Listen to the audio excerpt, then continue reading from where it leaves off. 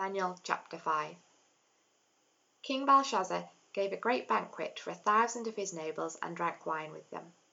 While Belshazzar was drinking his wine, he gave orders to bring in the gold and silver goblets that Nebuchadnezzar his father had taken from the temple in Jerusalem, so that the king and his nobles, his wives and his concubines might drink from them. So they brought in the gold goblets that had been taken from the temple of God in Jerusalem, and the king and his nobles, his wives and his concubines drank from them. As they drank the wine, they praised the gods of gold and silver, of bronze, iron, wood, and stone. Suddenly, the fingers of a human hand appeared and wrote on the plaster of the wall, near the lampstand in the royal palace. The king watched the hand as it wrote. His face turned pale, and he was so frightened that his legs became weak and his knees were knocking. The king summoned the enchanters, astrologers, and diviners. Then he said to these wise men of Babylon, "Whoever reads this writing and tells me what it means will be clothed in purple and have a gold chain placed round his neck, and he will be made the third highest ruler in the kingdom." Then all the king's wise men came in, but they could not read the writing or tell the king what it meant. So King Belshazzar became even more terrified, and his face grew more pale. His nobles were baffled. The queen, hearing the voices of the king and his nobles, came into the banquet hall. "May the king live forever," she said. "Don't be alarmed. Don't look so pale. There is a man in your kingdom who has the spirit of the holy gods in him. In the time of your father, he was found to have insight and intelligence and wisdom like that of the gods. Your father, King Nebuchadnezzar, appointed him chief of the magicians, enchanters, astrologers, and diviners. He did this because Daniel, whom the king called Belteshazzar, was found to have a keen mind and knowledge and understanding, and also the ability to interpret dreams, explain riddles, and solve difficult problems. Call for Daniel, and he will tell you what the writing means." So Daniel was brought before the king, and the king said to him, "Are you Daniel, one of the exiles my father the king brought from Judah? I have heard that the spirit of the gods is in you, and that you have insight, intelligence, and outstanding wisdom. The wise men and enchanters were brought before me to read this writing and tell me what it means, but they could not explain it. Now I have heard that you are able to give interpretations and to solve difficult problems. If you can read this writing and tell me what it means, you will be clothed in purple, have a gold chain placed around your neck, and you will be made the third highest ruler in the kingdom." Then Daniel answered the king, "You may keep your gifts for yourself and give your rewards to someone else. Nevertheless, I will read the writing for the king and tell him what it means. Your Majesty, the Most High God gave your father Nebuchadnezzar sovereignty and greatness and glory and splendor. Because of the high position he gave him, all the nations and peoples of every language dreaded and feared him. Those the king wanted to put to death, he put to death. Those he wanted to spare, he spared. Those he wanted to promote, he promoted. And those he wanted to humble, he humbled. But when his heart became arrogant and hardened with pride, he was deposed from his royal throne and stripped of his glory. He was driven away from the people and given the mind of an animal. He lived with the wild donkeys and ate grass like the ox, and his body was drenched with the dew of heaven, until he acknowledged that the Most High God is sovereign over all the kingdoms on earth and sets over them anyone he wishes. But you, Belshazzar his son, have not humbled yourself, though you knew all this. Instead, you have set yourself up against the Lord of heaven. You had the goblets from his temple brought to you, and your nobles, your wives, and your concubines drank wine from them. You praised the gods of silver and gold, of bronze, iron, wood, and stone, which cannot see or hear or understand. But you did not honor the God who holds in his hand your life and all your ways. Therefore, he sent the hand that wrote the inscription. This is the inscription that was written: Mene, Mene, Tekel, Parsin. Here is what the words mean.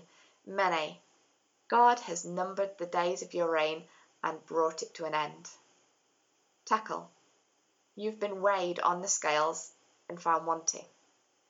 Peres, your kingdom is divided and given to the Medes and Persians. Then at Belshazzar's command, Daniel was clothed in purple, a gold chain was placed around his neck, and he was proclaimed the third highest ruler in the kingdom.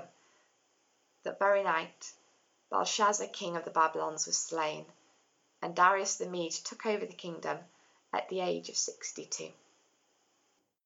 Thank you, Lucy. Please keep your Bibles open at Daniel chapter 5, where we're going to spend our time now. In 1971, the greatest party in history was held. It lasted for 3 days, but it took over a year to prepare for it. The Shah of Persia, modern-day Iran, wanted to make a statement. So he invited the royalty and the greatest rulers and leaders of the world to the ruined city of Persepolis to celebrate the 2500th anniversary of the founding of the Persian Empire. He hired French architects and interior designers to build 50 grand tents for the royal visitors. This tent city used 37 kilometres of silk and took a year to construct. And next to it, they built an airfield and a 1,000-kilometre highway that ran from Persepolis to Tehran. Now, next to the ruins, they planted an entire forest next to the ruins and brought in 50,000 songbirds to create atmosphere. Within 3 days, the songbirds were dead from heat. The guests included the Emperor of Ethiopia, Emperor Haile Selassie, whose dog never left his side in its diamond-studded collar. There was also the Emperor of Japan, the Vice President of the United States, kings, queens, sheikhs from the leading nations all round the world, including our own Duke of Edinburgh and the Princess Royal. Iranian military machines flew in 150 tons of the finest kitchen equipment from Paris to set up the kitchen. And the world's top restaurant, which was believed to be a restaurant called Maxim's, closed its doors for 2 weeks so that the whole staff could be involved in doing the catering and waiting. One of them later said, 3 days before the banquet, 18 tons of food arrived. 2,700 kilos of meat, 1,300 kilos of fowl and game, 30 kilos of caviar, and a lorry full of ice. Everything was flown in from Paris except the caviar. And this banquet was washed down with 2,000 bottles of some of the rarest wines known to humankind, with some 60-year-old champagne and 12,000 bottles of whiskey. Now, how much did it cost? Estimates range up to 1 billion Swiss francs. Now, what was the point of this great party? It was to make a statement about modern Iran's place in the world of power politics. The Shah chose the location because it was right by the tomb of Cyrus, the founder of the Persian Empire. And he made a speech in honour of Cyrus with his voice shaking with emotion. And the Shah, by the way, also declared himself to be the King of Kings and the shadow of the Almighty. But within 10 years, the Shah had lost his kingdom and then his life. And everything that he dreamed of was lost. The Ayatollah Khomeini came to power, he turned the clock back, and the party was over. Now that was just 50 years ago. But it connects us directly to the world of Daniel chapter 5, because not only is it in the same region, but it's all about power. This chapter is making some shrewd comments about the nature of power, and this is just as relevant today as it was 2,500 years ago when the book was written. We too live in a world where a small handful of people hold all the reins of power. Their decisions affect the lives of millions of innocent people, ordinary people, for good or ill. Our world often seems to be out of control. We wonder if anyone's really in charge and if they know what they're doing. The global pandemic of 2020 has revealed, hasn't it, how much our world leaders struggle to do the right thing, to know what to do, and they seem to vacillate and oscillate between courses of action. I mean, I don't blame them in some ways. I wouldn't want to be the Prime Minister. Would you? But here's the question. Do we feel safe? Or is this world really totally out of control? And your life vulnerable like a piece of cork floating on top of the ocean. Let me summarize our chapter today with 3 points: the reality of power, the temptation of power, and the source of power. The reality of power, the temptation of power, and the source of power. Firstly, the reality of power. The book of Daniel acknowledges throughout the awesome power that human beings can wield. Just look back at verses 18 and 19 of our chapter. This is extraordinary. Daniel says to the king, "Your Majesty, the Most High God gave your father Nebuchadnezzar sovereignty and greatness and glory and splendor." Now, these are attributes normally in the Bible only reserved for God himself. Sovereignty, God's the only sovereign in the Bible. Greatness, glory, God doesn't share his glory with another. Splendor, it's putting him in almost godlike terms. And it says that God gave that to him, to a pagan ruler. Verse 19 goes on and says this: because of the high position that God gave him, all the nations and peoples of every language dreaded and feared him. Those the king wanted to put to death, he put to death. Those he wanted to spare, he spared. Those he wanted to promote, he promoted. Those he wanted to humble, he humbled. You see what's happening there? That power is godlike too. It is the power of life and death, the power of blessing or cursing over everyone under his rule. That too is godlike. Now that was Nebuchadnezzar. We've been looking at some of his life in the first 4 chapters of the book. And chapter 5 abruptly changes to a successor called Belshazzar. He may have been the son of Nebuchadnezzar, or he may have actually been a successor in another connection who's referred to as a son. But one way or another, he is currently in charge in Babylon. And at the start of chapter 5, we find he's drunk with power.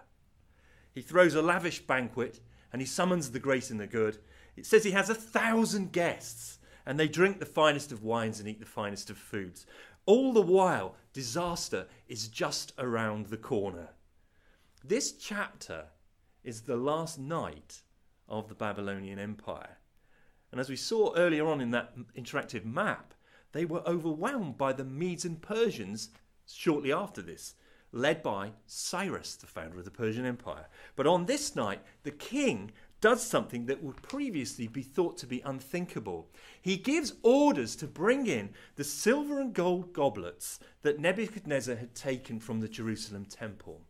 Now, this would be considered sacrilege, because these gold and silver goblets were sacred to the people of Judah. They were sacred to the religion of worshipping God. And even a pagan would acknowledge that and take them with great care and put them in his temple. They weren't to be trifled with. Babylonians were very religious, very superstitious people. But this king thinks he can just do it because he has the power. And so they obey him, and everybody drinks from them and fills them with wine and praises the gods of gold, silver, bronze and iron and wood and stone, man-made DIY gods. These goblets are sacred to the one true God who hates the worship of idols, and now they are being used to toast and worship false gods. Now, what do we learn from this exercise in the reality of power?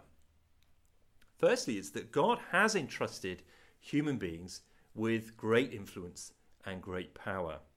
It is real, and God gives them great freedom to use in exercising it. And much of the time, it looks as if God is on the losing side, or he's neglectful, or he's absent. It looked like that for Daniel and his friends back in their day. They were exiles. They were hundreds of miles from home. Their country had been subjugated. Their monarchy had been defeated, never to rise again. Their temple had been sacked. And now their God is being humiliated, with his sacred vessels being used for a booze up. Where is God now? Where is he now? I think this has a lot to say to the Christian believer who feels overwhelmed by powerful forces in their life. It might be your fears for the future, or your fears for your family, or your fears for your health, your finances. Powerful forces that seem just beyond your control. Other people have got power, but not you. For some, it might be people in your life who hold power over you and don't always use it to bless you. Could be senior people in your workplace, or it could be people in your extended family. Where is God when you feel weak and powerless? Is he listening? We fear that it'll all continue to go wrong, that after all, God really isn't in control, or he's just not watching. And the Bible acknowledges that human beings do have real power, and it can be terrifying. They are allowed to exercise it for a season, and they can do great harm. But that is not the end of the story. Because now we move from the reality of power to the temptation of power, my second point. The temptation of power. This chapter also reveals not just the reality, but the temptation that comes with power. Always goes hand in hand with it. And you know this story already because you've seen it dozens of times, maybe hundreds of times, in the lives of men and women who come to power. And this gets played out in TV dramas and films and around social media all the time. You know the old saying, it's a bit cliched, but it bears repeating. Power corrupts, and absolute power corrupts absolutely. And it's because power contains within it a deadly temptation to human beings. It deludes us into thinking that we are greater than we really are. That's the temptation. A delusion, a blinding, to think that we are greater than we really are. Just notice what it did to Belshazzar in this chapter. It made him lose his grip on reality. History reveals that the Persian armies were known to be closing in around the Babylonians like an iron vice. Cyrus was moving in for the kill. Yet what is Belshazzar doing at the beginning of the chapter? He gave a great banquet for 1,000 of his nobles and drank wine with them.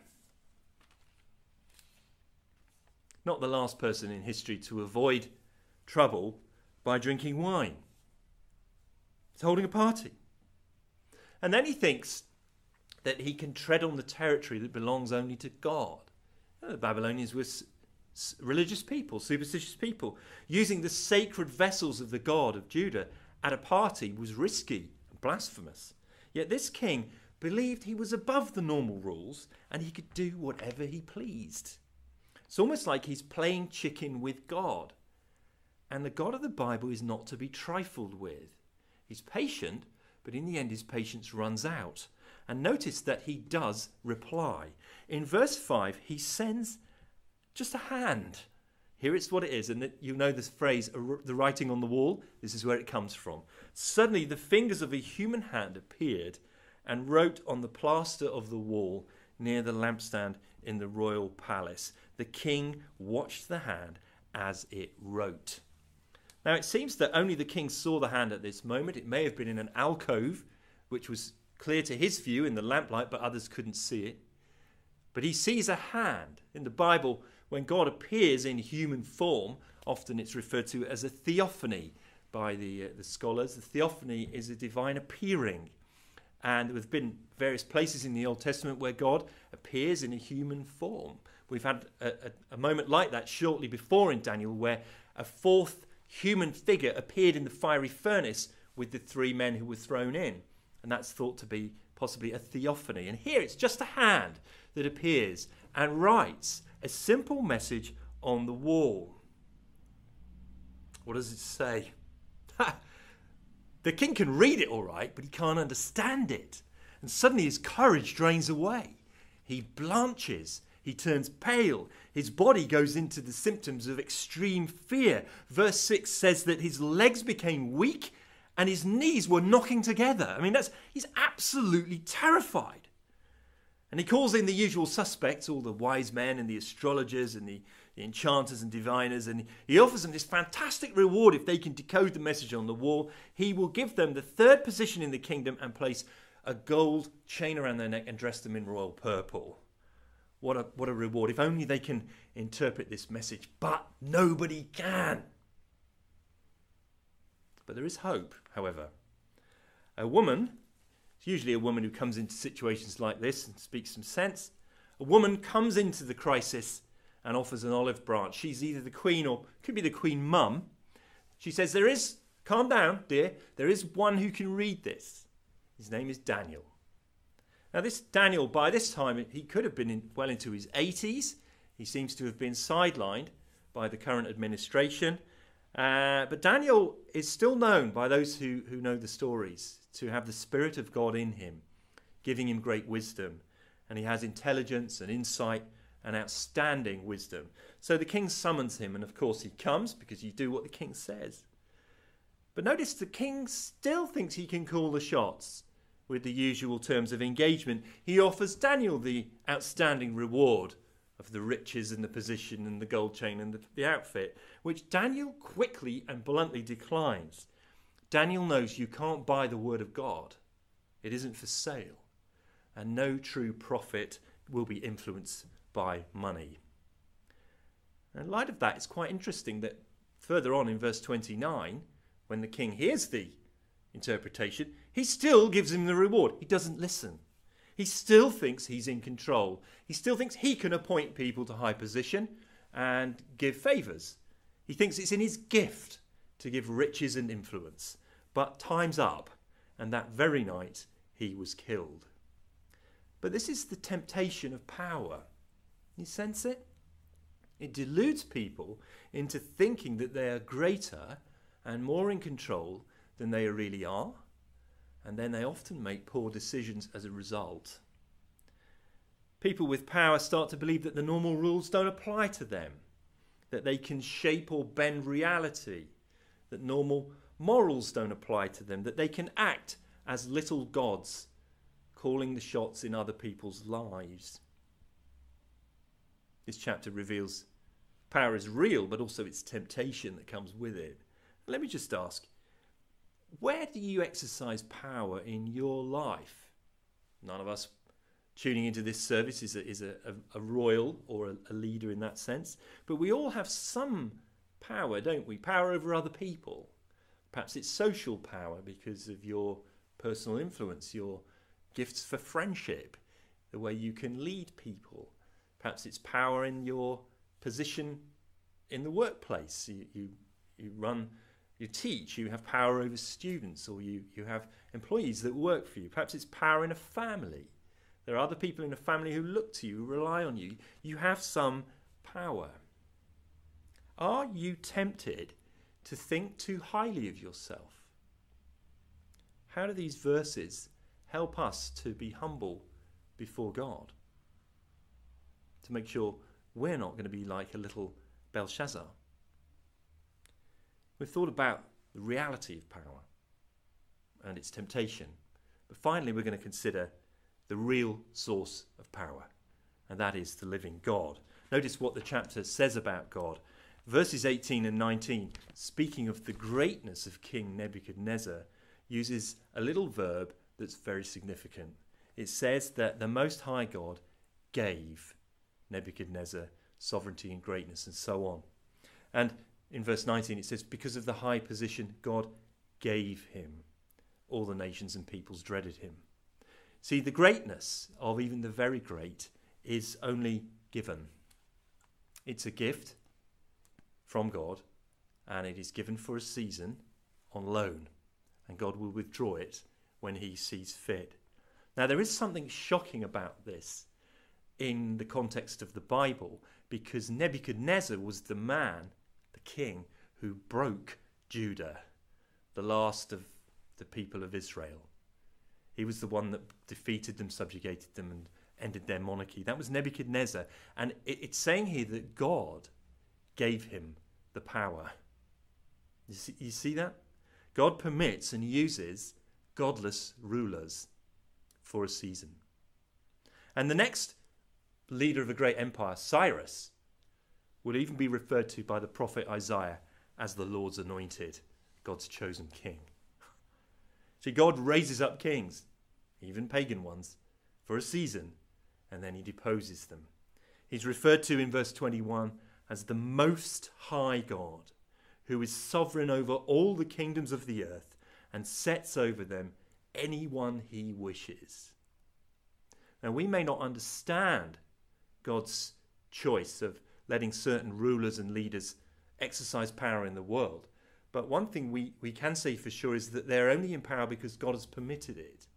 and his purposes ultimately are for good. And so the grave warning that Daniel gives is found in verse 23.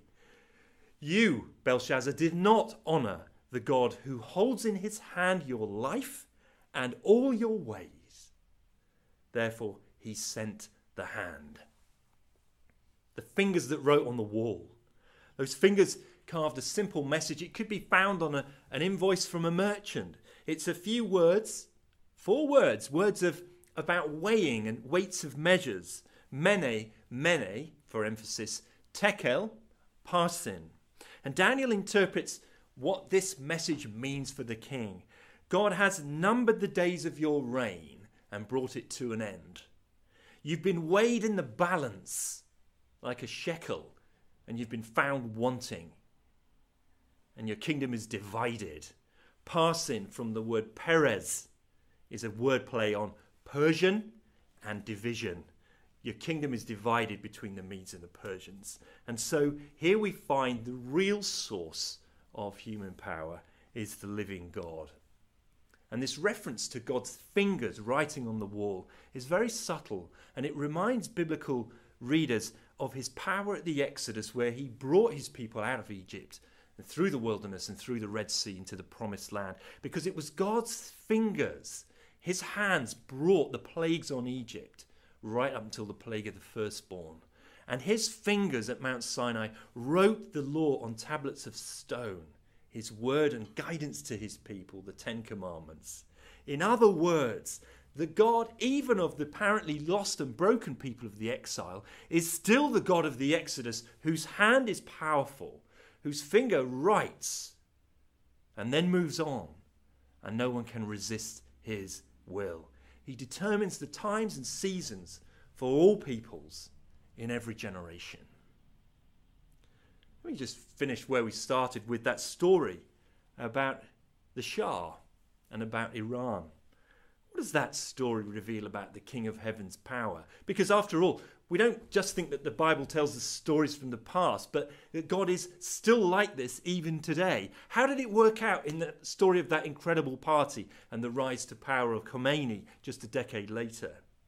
Well, after that party of the century, the Shah was chased out of his country by Khomeini, who transformed the Persian Empire into an Islamic theocracy, one of the strictest and most intolerant in the world. Iran is now considered one of the top few most dangerous countries in the world to be a follower of Jesus Christ. So does it really look like the God of the Bible is in control? Here's the twist in the tale.